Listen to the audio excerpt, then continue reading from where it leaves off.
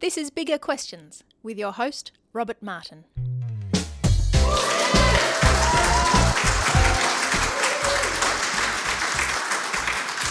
Welcome to Bigger Questions, recorded live in the city of Melbourne. Today's show comes from St Augustine's Anglican Church in Moreland in Melbourne's inner north. Today's Bigger Question: how can we talk about death? And we're asking this question today to two guests. My first guest is Dr. Aaron Wong. Aaron works as a palliative medicine physician and medical oncologist. Aaron is passionate about holistic, compassionate care for people with incurable illness and has a keen interest in improving the quality of palliative care. He leads a clinical trial team and is doing a PhD in pain management in palliative care. And he joins me now. Aaron, welcome to Bigger Questions. Please welcome.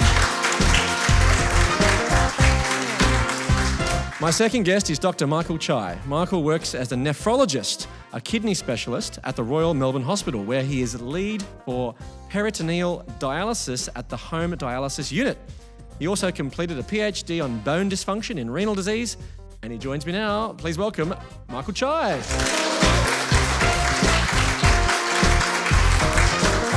Well, Aaron and Michael, welcome to Bigger Questions. I'm glad you can join us today. Now, death may be an uncomfortable and at times perhaps a morbid topic, but you regularly talk with people who are going to die in your professional work. Aaron? Oh, yes, for sure. Well, what I do from a day-to-day basis is to look after people who we know have incurable illness. Where I work, the average lifespan of the person I would normally see is about 5 weeks.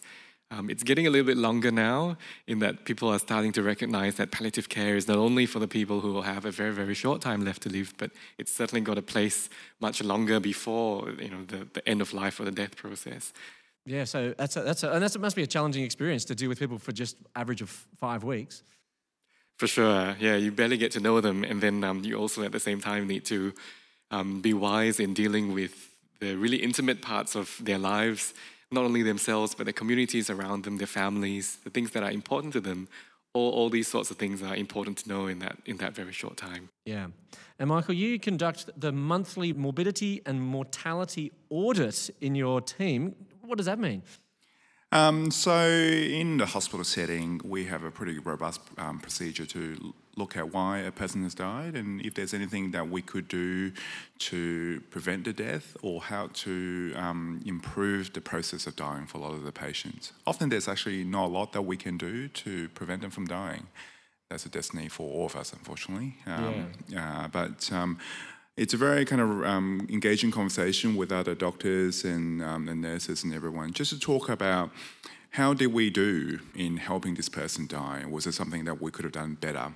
So it's a very kind of active process in the hospital setting. Yeah, and you obviously you regularly deal with people who are in the last stages of their life as well. Yeah, I mean, a lot of people don't think kidney disease is, a very terrifying condition. But in fact, if someone has kidneys failed and they're on dialysis, their prognosis is often worse than many stage 4 cancers.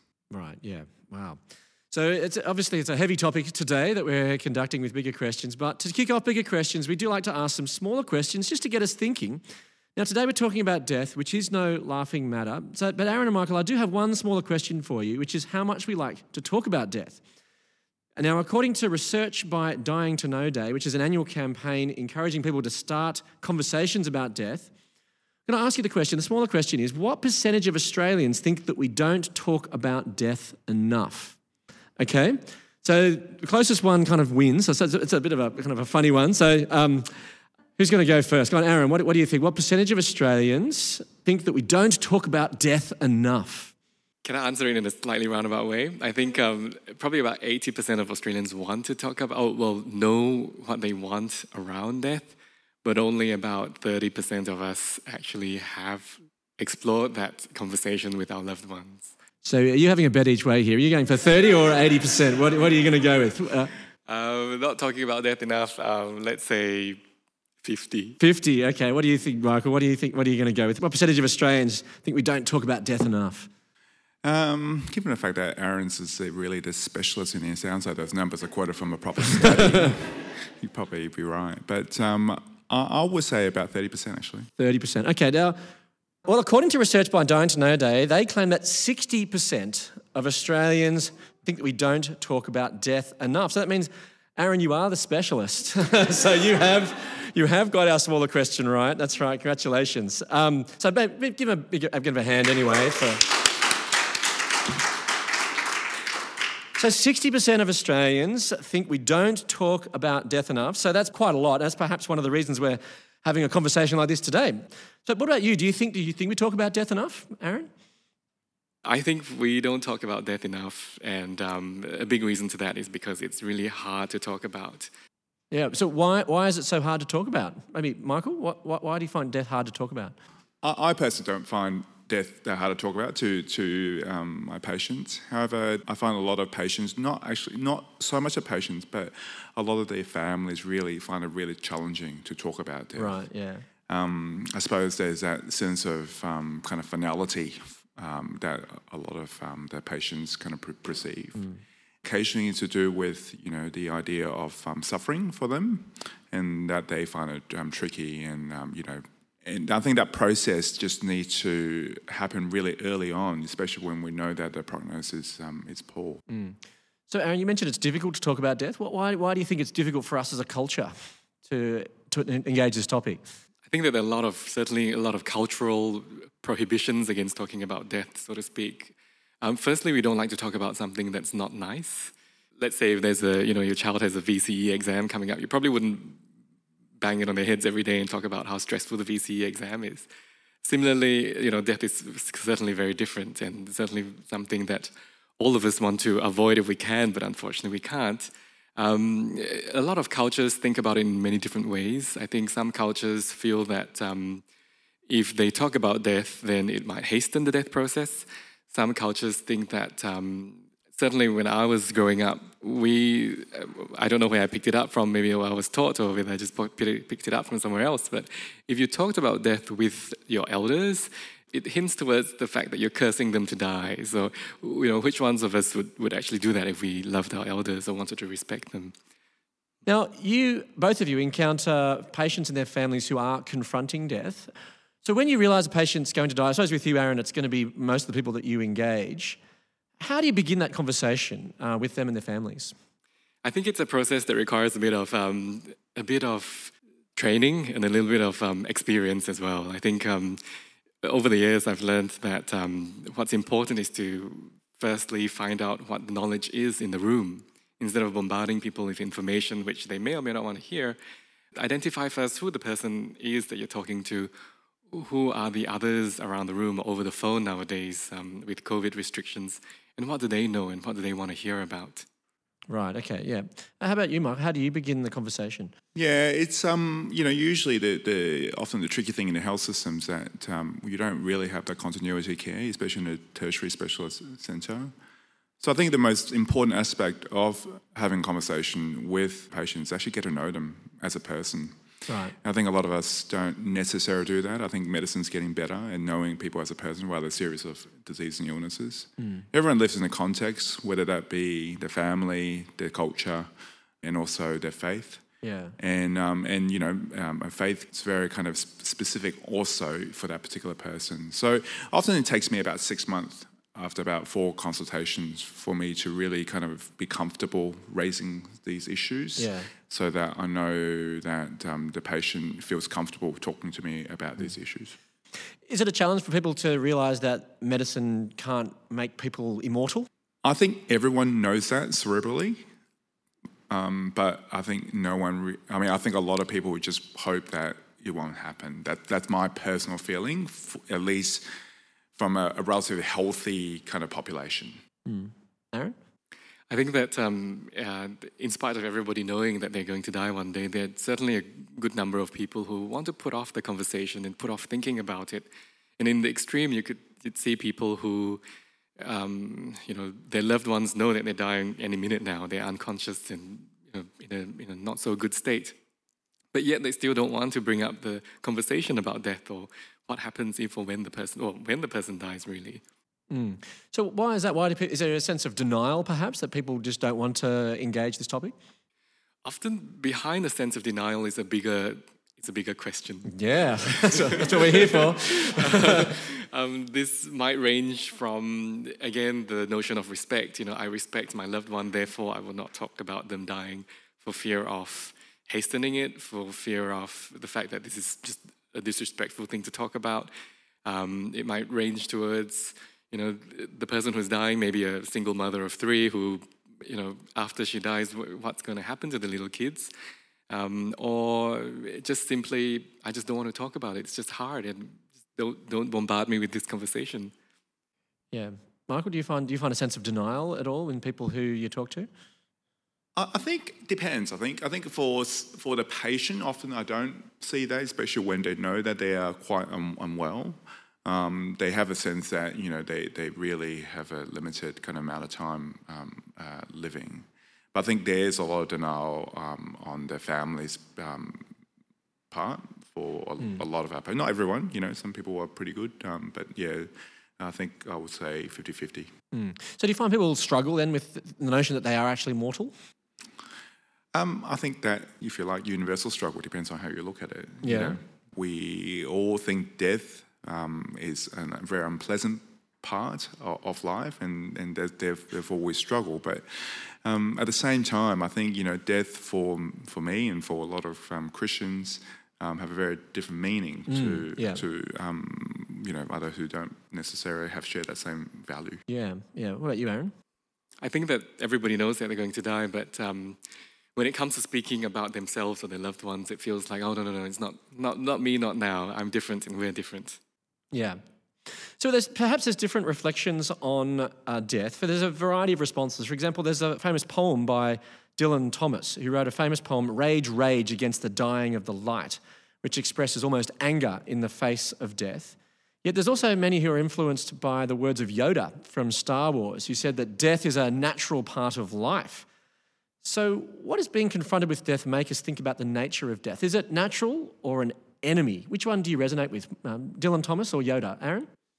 I don't know Dylan Thomas, but I know Yoda. So he'll be the natural choice.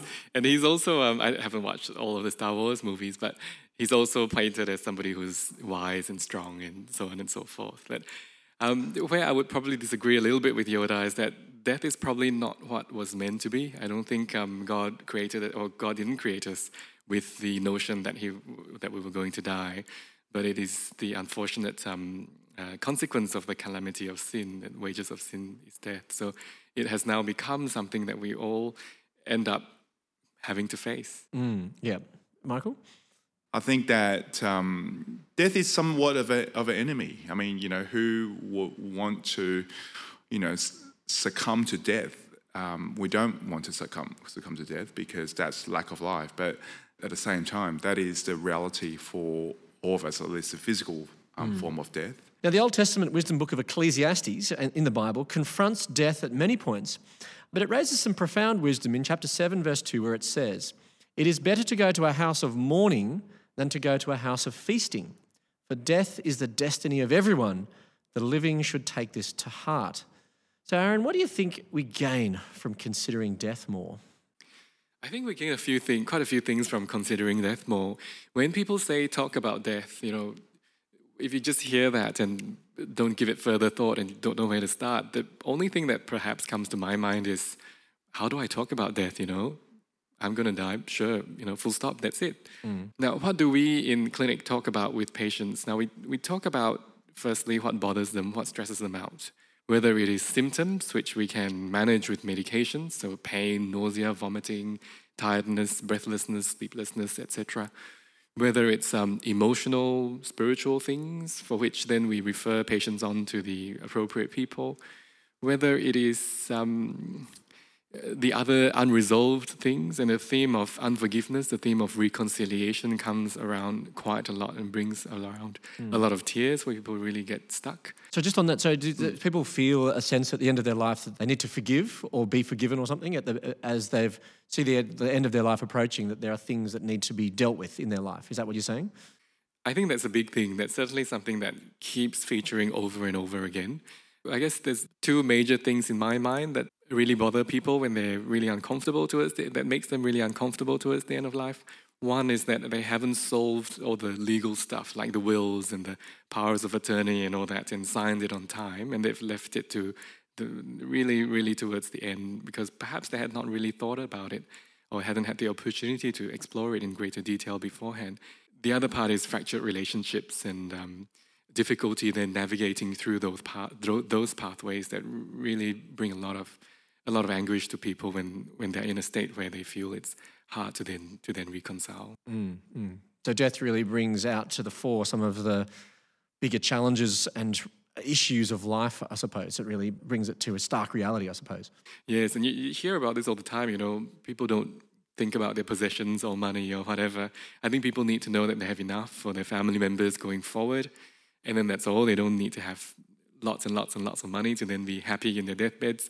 It's really a lot about their relationships, their loved ones, who they've been in this world, what they've done, who they are as a person and how they've blessed the people around them. So perhaps that's reflecting on the wisdom of Ecclesiastes here. It's better to go to a house of mourning than a house of feasting because it actually helps you calibrate and focus what's really important in life as you're as you're living life. Yeah, I think it helps us to reflect upon the important things of life. So, Michael, what about you? So, given that this passage in Ecclesiastes talks about death being the destiny of everyone and the living should take this to heart, so what do you think should change then for the living as we consider death? The irony of it, I think, is that by us thinking more about death, I think we actually will live better. It's kind of at that point where we consider our own mortality and the people that that we love's mortality, that we kind of really focus our attention on what really matters in life, and I think that really helps us to live better, not just on our own, and also think about how our relationship with God and how we interact with each other, but also it kind of gives a really fresh perspective on what life's all about, and because at the end of the day, to be honest, we don't know how long we will live. Sometimes we have a very good approximation because we've got certain illnesses, but that's usually on the negative side, though, isn't it? So if you're going to live a long time, it's hard to know how much. Right. What's my window? Is it 30 years, 20 years, 10 years? Yeah. So just a bit of, I suppose, diversion. I also take phone calls for kidney transplants. So these are people who've died and have an organ available to donate to another person. Obviously, that's a gift of life for a lot of my patients, but it's, at the same time, that another person has died, and often the circumstance in which they've died is completely unpredictable, brain aneurysms, completely healthy. So I suppose kind of, that's the time where, I suppose I'm lucky in a sense that I get a lot of opportunity to consider death in various contexts. But part of this, I suppose, to share with you that, we all should do that because I think that really helps us to frame our mind. Now, Jesus confronts death in a very moving story in the Bible in John 11, where he comes to the grieving family of Lazarus, who actually has just died. And we see the reaction of Jesus to his friend Mary in verses 33 to 35. And when Jesus saw her weeping and the Jews who had come along with her also weeping, he was deeply moved in spirit and troubled. "Where have you laid him?" he asked. "Come and see, Lord," they replied. And then in verse 35, Jesus wept. So is there something about Jesus' manner which helps us talk about death, Aaron? I think that the fact that Jesus wept shows us that, even though death is something to be expected, it's also still something that's sad, that we shouldn't walk around thinking that, hey, because we've got the security of knowing where we're going afterwards, that we should be feeling guilty about feeling sad over death. That's if you're a Christian believer, I suppose. Yes, true. That's right. Yes.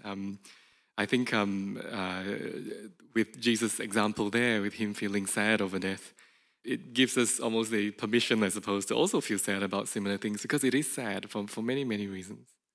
Michael, do you have anything to add? Yeah, I mean, I think that it's a real kind of good guide for me to be with patients, to know that, this could be, the fifth conversation I had about death to a patient on a particular day, but, it's a really sad thing to confront for the person, the patient, and as well as the family. And I think, crying and sharing a tear with a patient is really natural, and, that's something that all should be doing. Well, this does relate to a question that's come in from our text line, from our live audience here today. The question is, how do emotional reactions play a part in talking about death? Or are people able to set aside their emotions when talking about death with you as a doctor? Now, Aaron, obviously this is a conversation you have regularly, but how do emotional reactions play a part in talking about death? I think there are a lot of tears, and when tears happen, it's often seen as a good thing from our side because it often hints towards the fact that people have accepted the fact that the inevitable is coming, and then after the tears, they are then able to then recover and think about things in a practical way, in a planning way. Where would I like to die? What bothers me? What symptoms are worrisome? If I couldn't get out of bed anymore, I needed my family members to wash me. Is that acceptable? Is that not acceptable? Will I let nature take its course when that happens, etc.? These are all things that the whole, everything then opens up that kind of box for people to then explore those bigger questions on. Yeah. How about you, Michael? Are you looking for tears? Is that something that you are happy with, and so to speak, or relieved when they come? No, that was not part of my KPI. So to speak. It's not part of the M&M audit. No. Yeah. I think if someone doesn't have any kind of show emotion, it may not be tears, it could just be a profound, sadness that's visible on their face. I think that's an issue, like a medical issue. I think it shouldn't be possible for us to talk about these issues without, a strong emotional feeling towards it. I think you should be encouraged, and sometimes it might just take time for people to cry for 20 minutes, nothing to be said. That's okay. And that's okay. You're just happy to be with them, I suppose, at that point. Yeah, sometimes words are not necessary. Words are not necessary. Yeah. Well, in this story in the Bible, Jesus makes an astonishing claim in verses 25 to 26 when he says, "I am the resurrection and the life. The one who believes in me will live, even though they die. And whoever lives by believing in me will never die." So, Aaron, when people are contemplating their mortality, is the idea of an afterlife, the bigger question of, is there life after death, so to speak, is that come up much when people are confronted with their mortality? I think people always have an answer if we explore those questions. They don't tend to necessarily offer that up, but people do tend to have an answer, whether it's been very, very well thought out throughout their lives, or whether they've got that from religion, or whether they've just very simply thought about that on a whim. Everyone seems to have a feeling or a thought about where they think they're going, if any. Right, yeah. How about you, Michael? How does that shape your view of death, this resurrection of Jesus? Well, I think for me, death is, Jesus conquered death. And I think for me, I take not just relief, but just feeling the fact that it's just so good to have a living God that has kind of worked it out, that he's given us eternal life if we believe in Jesus. But for me personally, I think it's it's just amazing to know that Jesus has conquered death and everlasting life. So how does the Christian faith help you as you encounter death, Aaron, in your daily work? I think that being a Christian also is helpful in that it helps me think that even in spite of a lot of people not sharing the same faith, we are to be the salt and light of the earth. We are to show grace, to show mercy when there are very strong emotions that you'd normally take offense on. Just put that aside, and that's okay. People are really having a lot of trouble and stress dealing with what they're dealing with at the moment, and they appreciate that. And I think it calls for a lot of patience and a lot of love and kindness around. So this is a question for both of you. Do you ever cry or feel emotion when you're dealing with this? Or is it just part of part of your daily work that it's just like, oh, another one's just going to pop off this afternoon? So how do you deal with it in your own professional capacity with your personal emotional reflection? Aaron?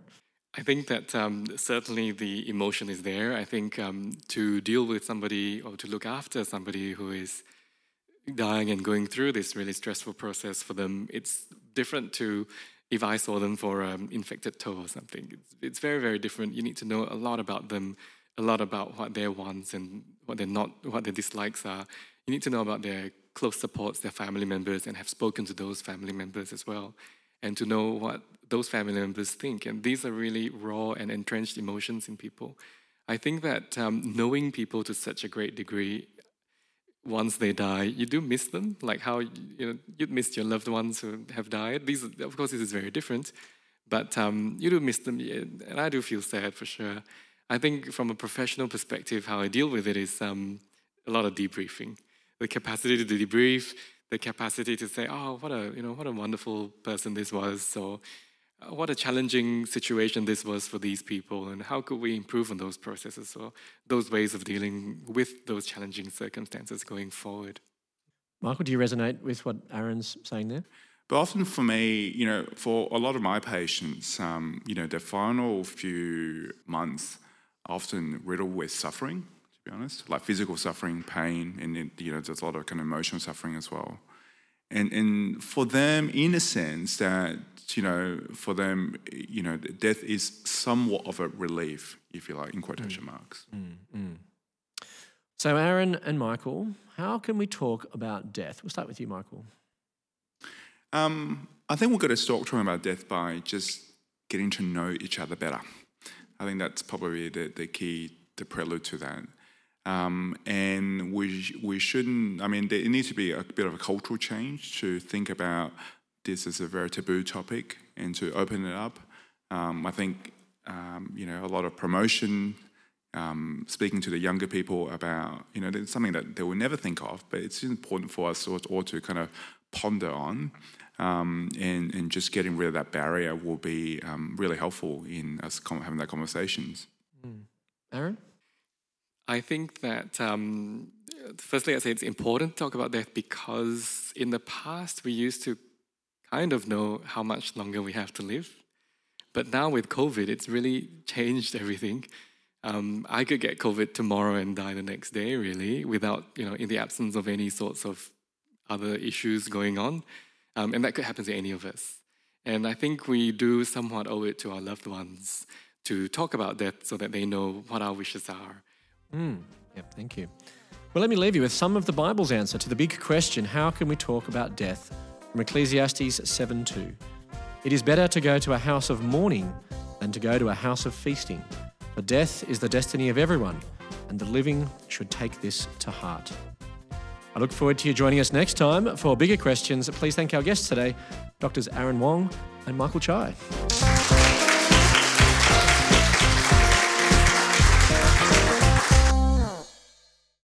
Enjoy bigger questions? You can help us keep asking them for as little as $1 a podcast. Support the show. Go to patreon.com/biggerquestions.